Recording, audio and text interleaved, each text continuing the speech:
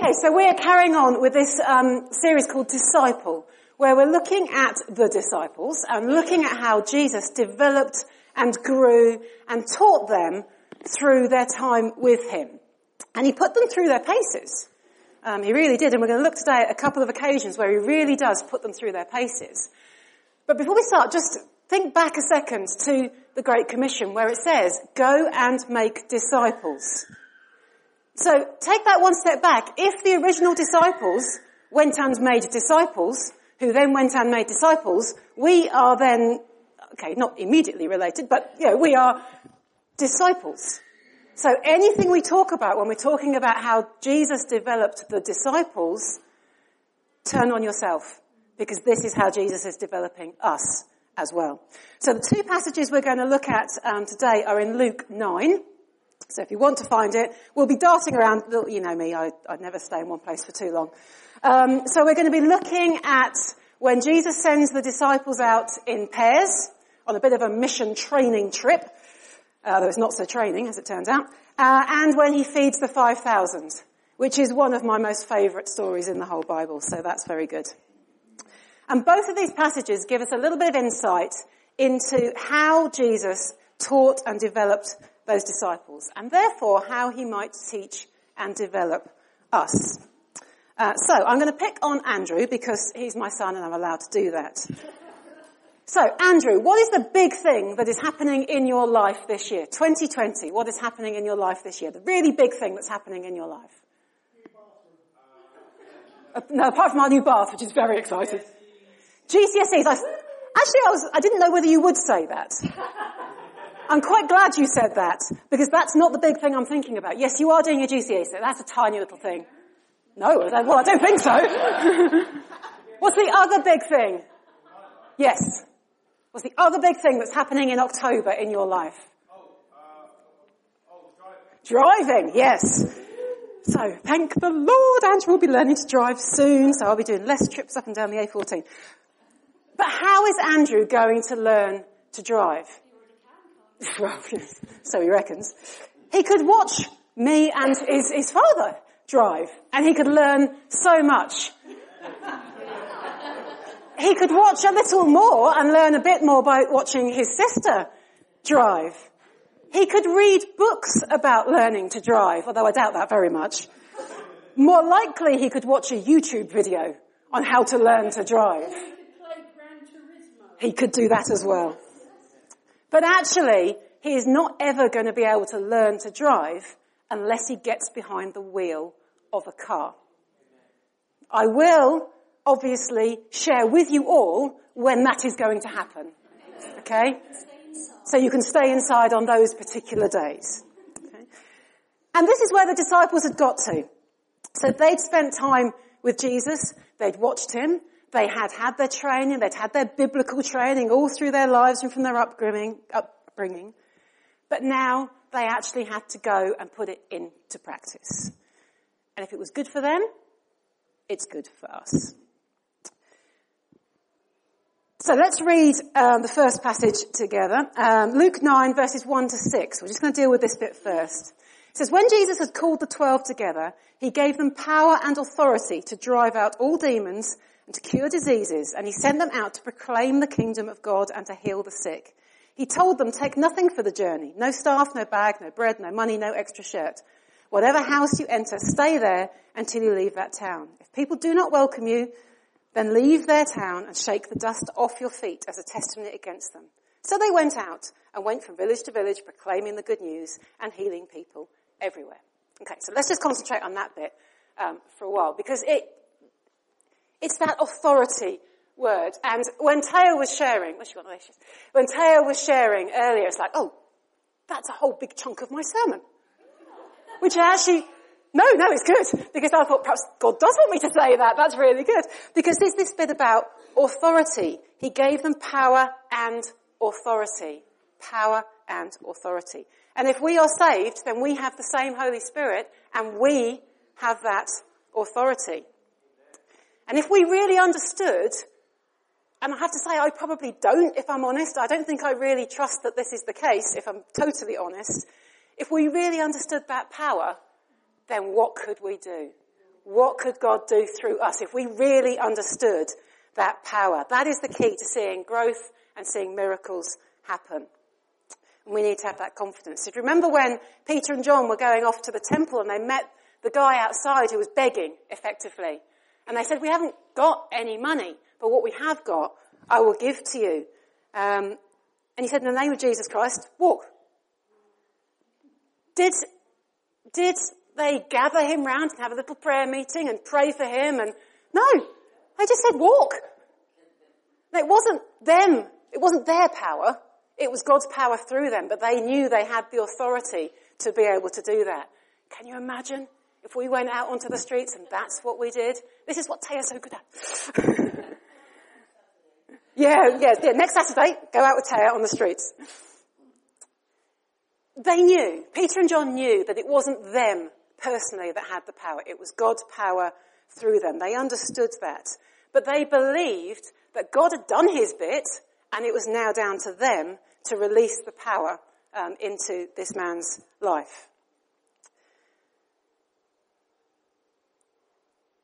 Jesus told the disciples, if we read that bit again, he said he gave them the power and authority to drive out demons and to cure diseases. He didn't say he gives them power and authority to go and pray for the sick.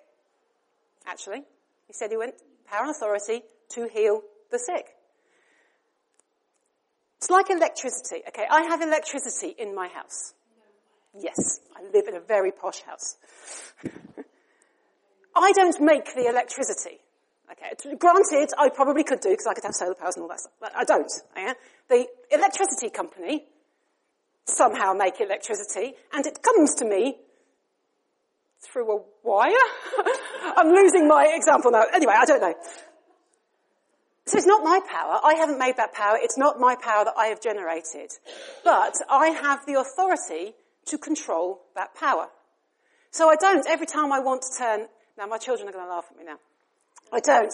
Every time I want to turn a light on, phone my electricity company and say, would you mind just turning my living room light on for me? Okay. Now, Andrew has got his head in his hands because we don't actually have any light switches in our house. Okay.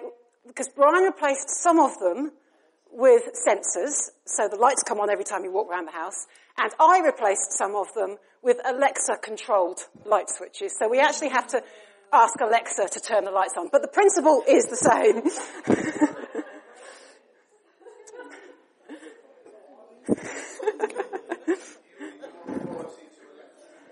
I've delegated the authority to Alexa.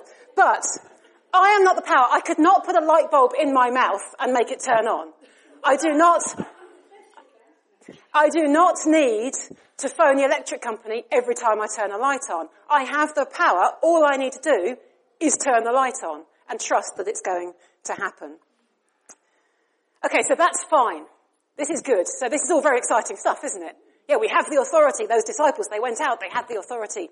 Other people have the authority. Spiritual people have the authority, but not me. Surely not me. God would never trust me with that kind of authority. That's dangerous. What damage could I do with that kind of authority?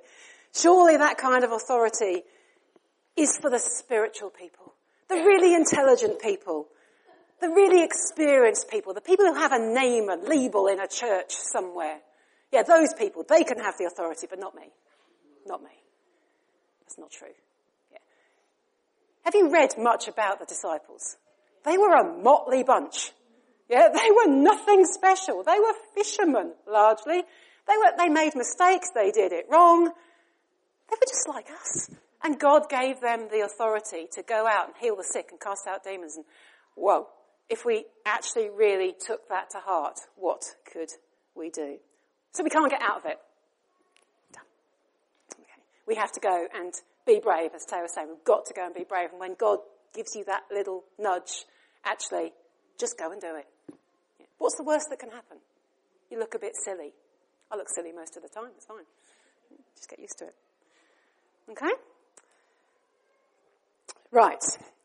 So how do we learn? As I said earlier, Andrew's not going to learn to drive a car until he can actually get in a car. So when I go on holiday, this is how I should pack to travel.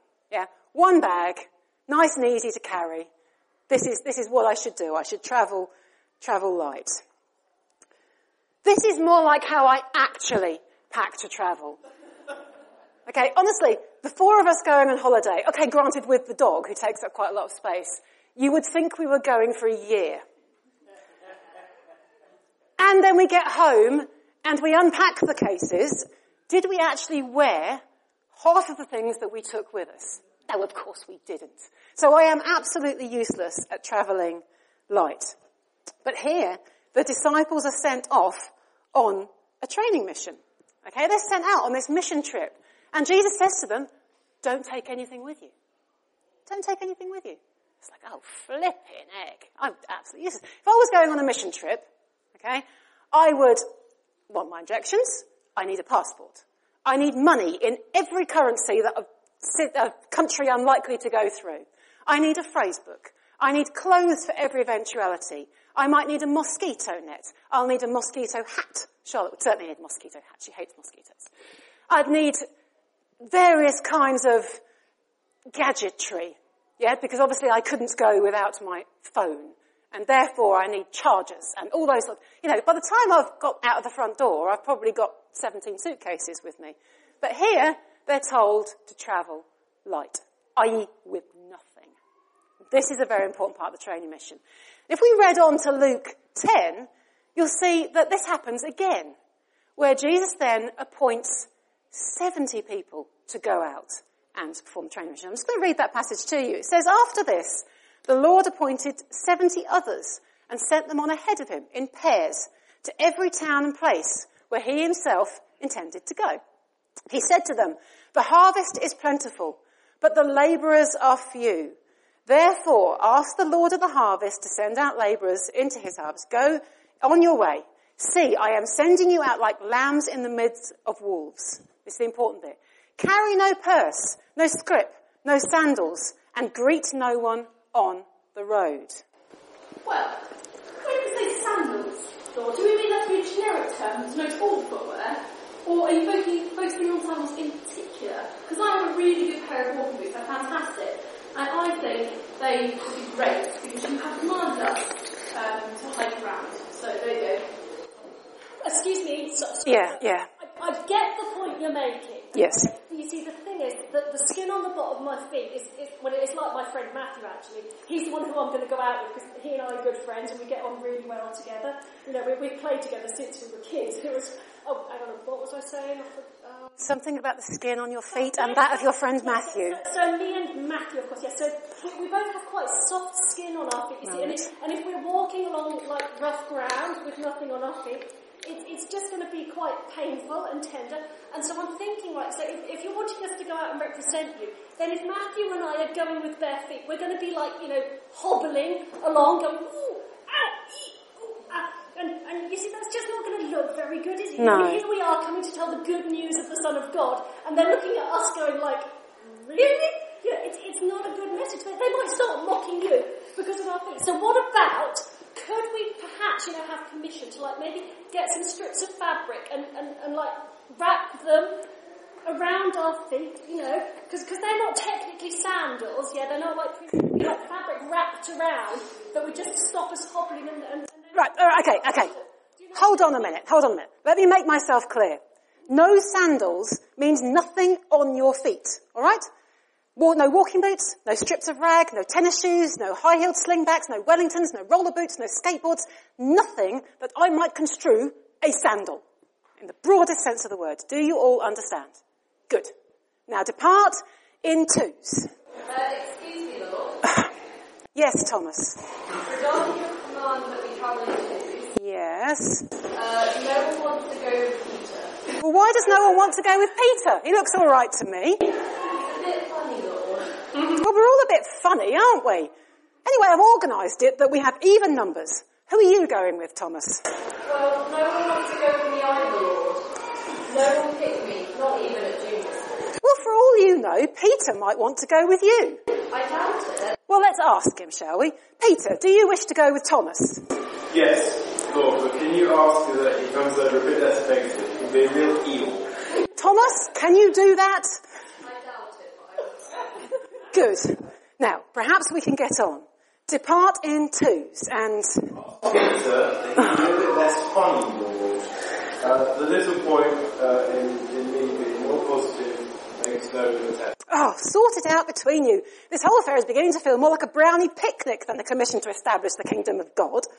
Now I repeat myself, depart in twos. Take neither purse nor scrip nor sandals and do not greet anyone on the road. Now go.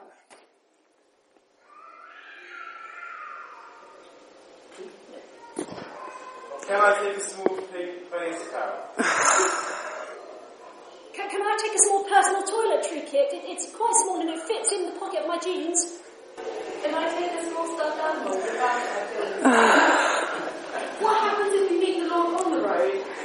Would the great command what happens anyway in that case? Oh, right.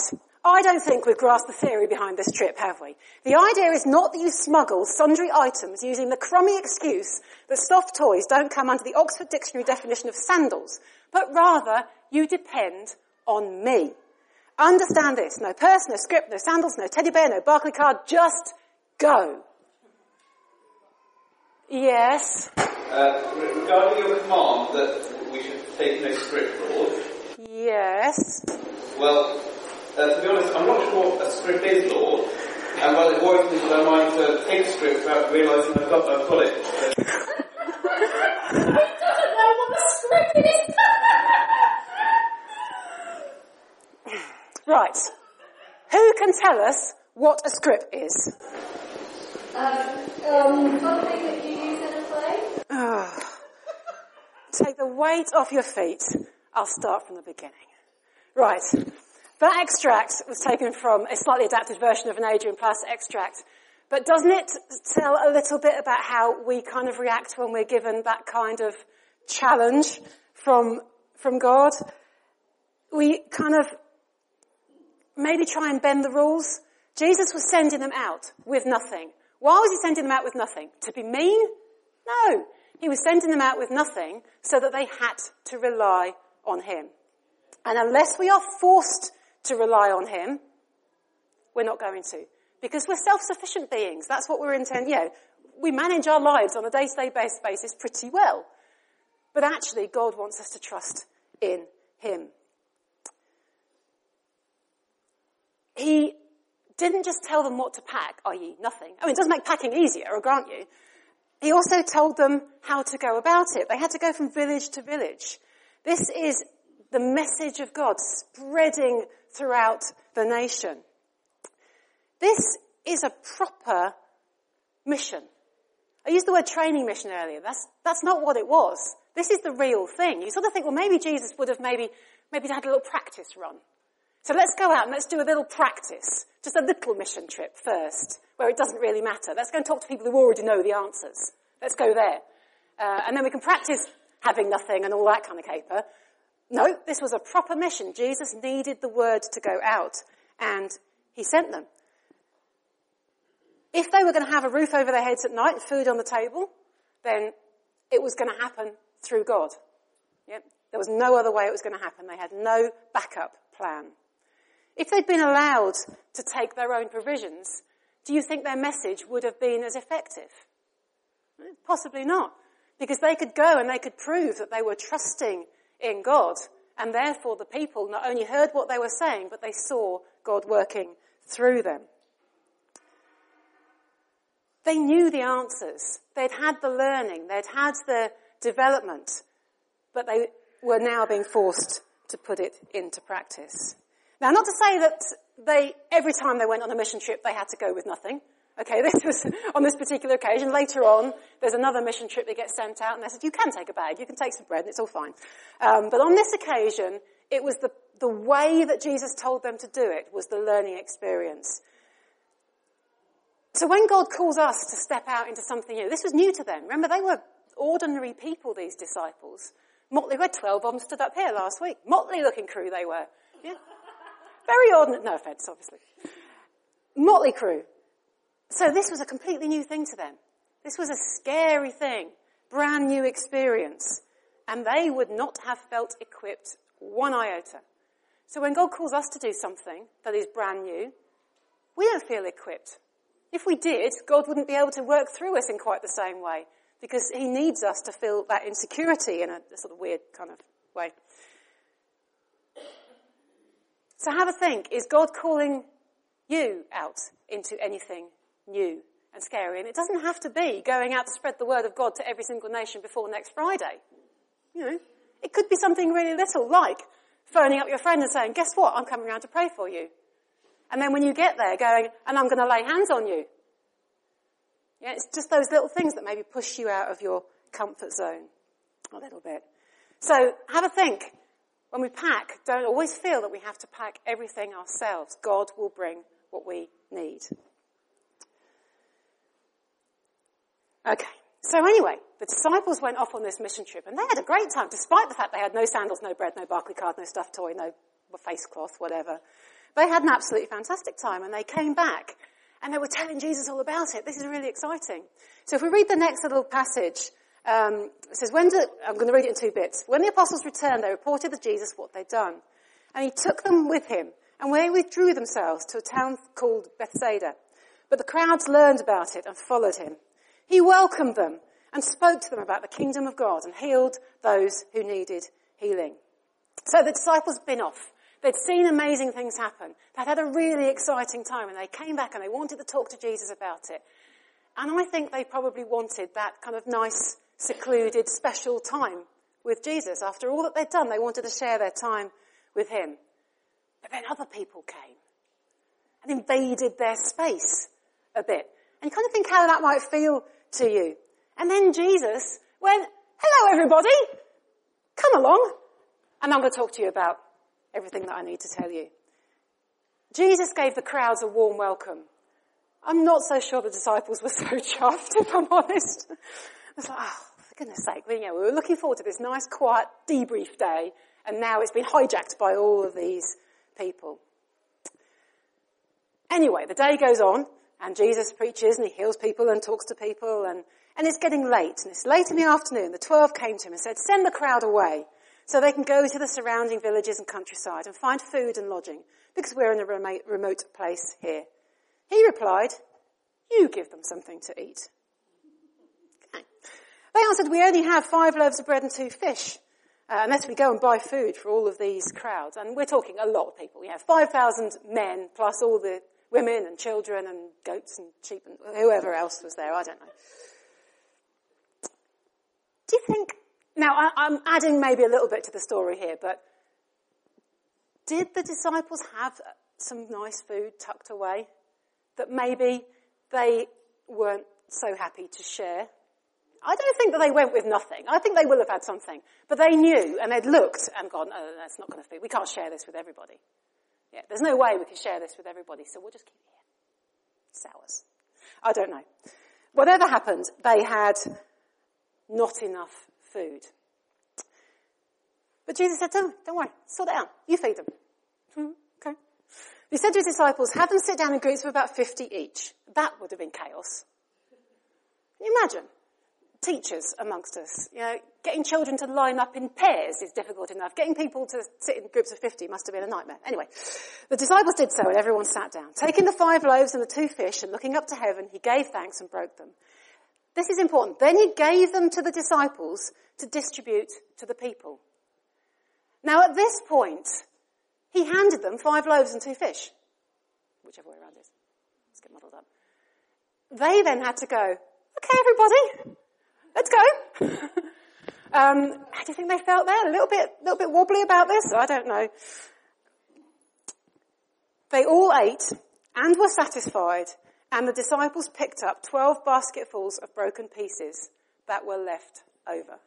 So they didn't just feed them, didn't satisfy their sort of immediate needs.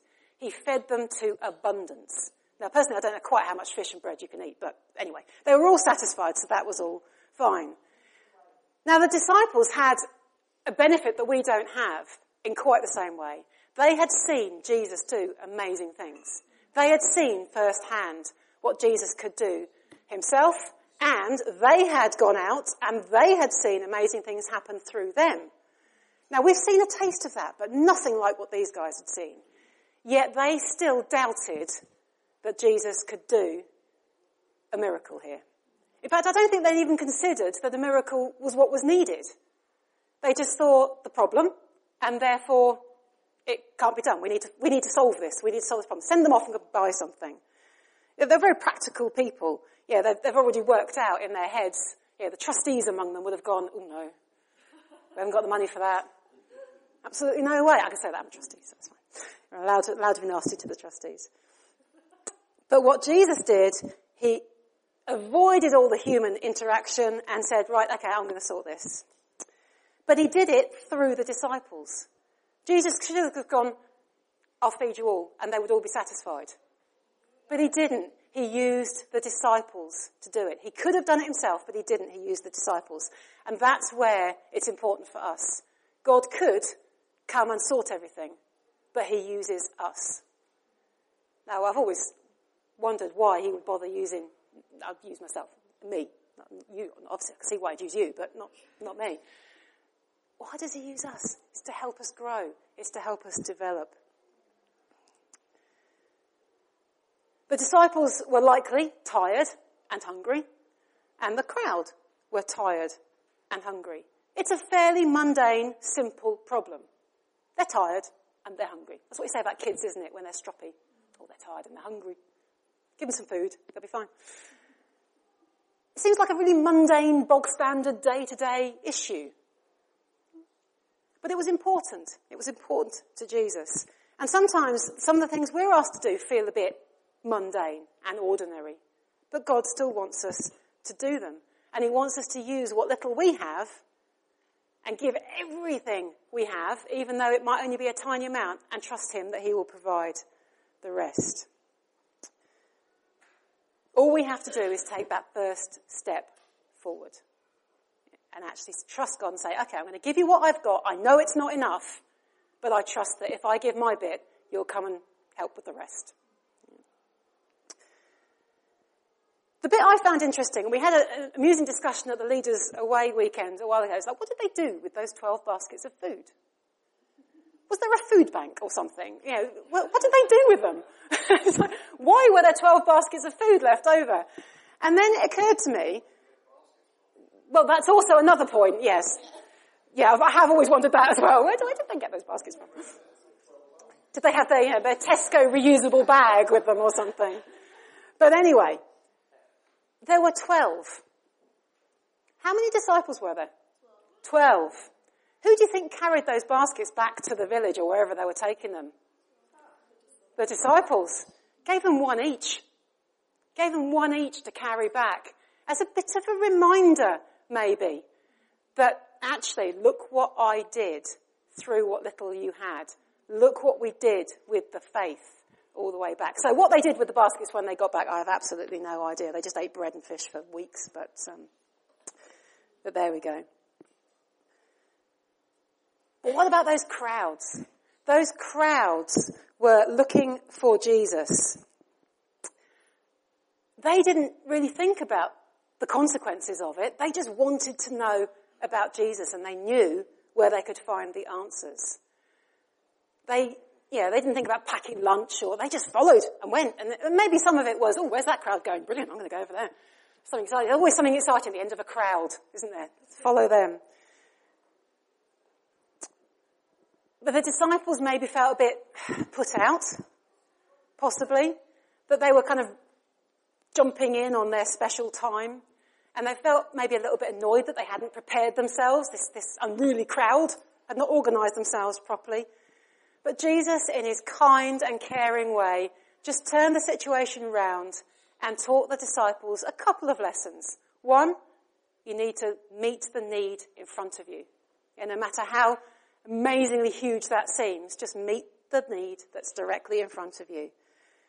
And a little bit of a lesson about faith and having a bigger vision was what he was teaching them. So how do we know what we're supposed to do? How do we know, where's our crowd? Where's our 5,000 to feed? What is it that we're supposed to be doing? And maybe we just need to make it simple. Let's just meet the need right in front of us. Make Lunch is a fantastic example of that. We can't feed every single child in Newmarket every single day of the week. but we can meet the needs of families who need food during the school holidays in our local area.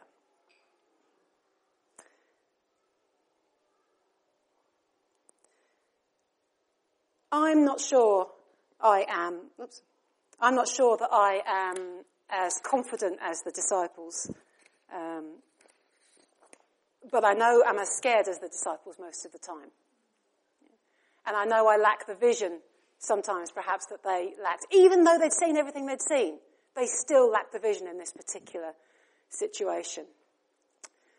So what Jesus was doing was training the 12 disciples, and consequently what he teaches us to do is to trust in him. So he didn't sit them down, get a PowerPoint up, and give me a flip chart, and give them a good lecture on, what they should be doing when they go on a mission trip. He just sent them out to do it. And, went with them. But he commanded them to obey him without having the human means to do that. He didn't necessarily think that they needed to know more, but they needed to trust him more. So God teaches us to trust him by asking us to do things that are beyond our means. And we have a choice. We can either say, yep, I'm going to go for it, or, no way. Yeah. Natural tendency? No way.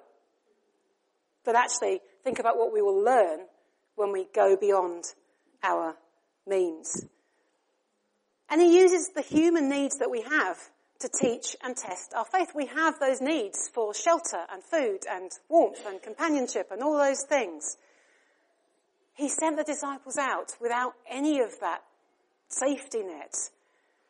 And therefore he knew when they got hungry and when they got tired, they would have to trust in him to solve those needs, to meet those needs. So actually, he uses those natural needs that we have to test our faith. And those human needs are either going to be an occasion where we can practice our faith, or they're going to become an excuse for unbelief and disobedience. Because if we say, you're sending me out into something I know nothing about, therefore I'm not going to be able to cope, because where am I going to sleep? What am I going to do to eat? I can't do that. Then we won't do it. And actually, if God's told us to do it, that's disobedience. That sounds a bit scary. Yeah, because we don't actively want to disobey God. But if he's told us to do something and we use our human need excuse not to do it, then that is disobedience. And that's kind of scary. God's provision come at that point of total inadequacy. Yeah. Very often we feel completely overwhelmed by the task in front of us. We feel totally inadequate. Almost all of the time. Jesus didn't provide for the disciples or the crowds until their human resources were expended. I.e., they'd run out of everything. They had nothing themselves to give. And if we never get to that point where we have used everything, where we are at that point of going, I have nothing more, Lord, you are going to have to do this, then we won't see the fullness of God's provision. And God chooses little things to create a lot. So he could have miracled a meal from nowhere. But he didn't. He chose to feed the people by multiplying a very simple lunch. And he did it amazingly. And we think, well, okay, the problems in the world are so huge. The problems in my town are so huge. The problems in my family are so huge. The problems in my life are so huge. Nothing I can do will make any difference. And if the disciples said, well, we've got nothing, then God would have done nothing. But they gave what they had, and God did amazing things. If we go, it's a drop in the ocean, I can't do anything, then we'll never see God do what he can do. And if we just give that last little bit, he will do the rest. Now imagine a picture like that. Imagine the church looking like that. Not just the church, but the church looking like that. How incredible would that be if we actually properly embraced the power that we've been given and went out and really 110%, I appreciate that's not a number, trusted in what God can do. Now there's a challenge. Just a little one. Yeah, let's have a think about that as we go through. So as we carry on this series, think about, Ban, do you want to come up? Think about how God wants to use us. I still think that's the most amazing thing. God wants to use us. He wants us to be his disciples. He doesn't want us to be his disciples that just kind of, we've discipled ourselves and therefore we're lovely and we're just going to sit here and learn and be fantastic. He wants us to go out. All of what Jesus was saying was go out and make disciples. If 40 of us went out and each of us made another disciple, how many disciples would there be? This is a maths lesson. Yeah? 80. And then if those 80 people went out and made more disciples, we'd have spread around not just Newmarket, we'll take the whole of East Anglia. Yeah? And then the world. Yeah, this message is not just for us. The message is to go and make disciples, and that's what God is training us to do, to go and make disciples. He's not training us to be better super spiritual Christians, he's training us to go and make disciples. Excellent. I'll pass over to Bandy. We're going to finish with a song. I have no idea which one, so I'm just going to let them do their thing. And then I'll come back and finish up to pray. This morning, when we're all here together, that we're no longer a slave to fear.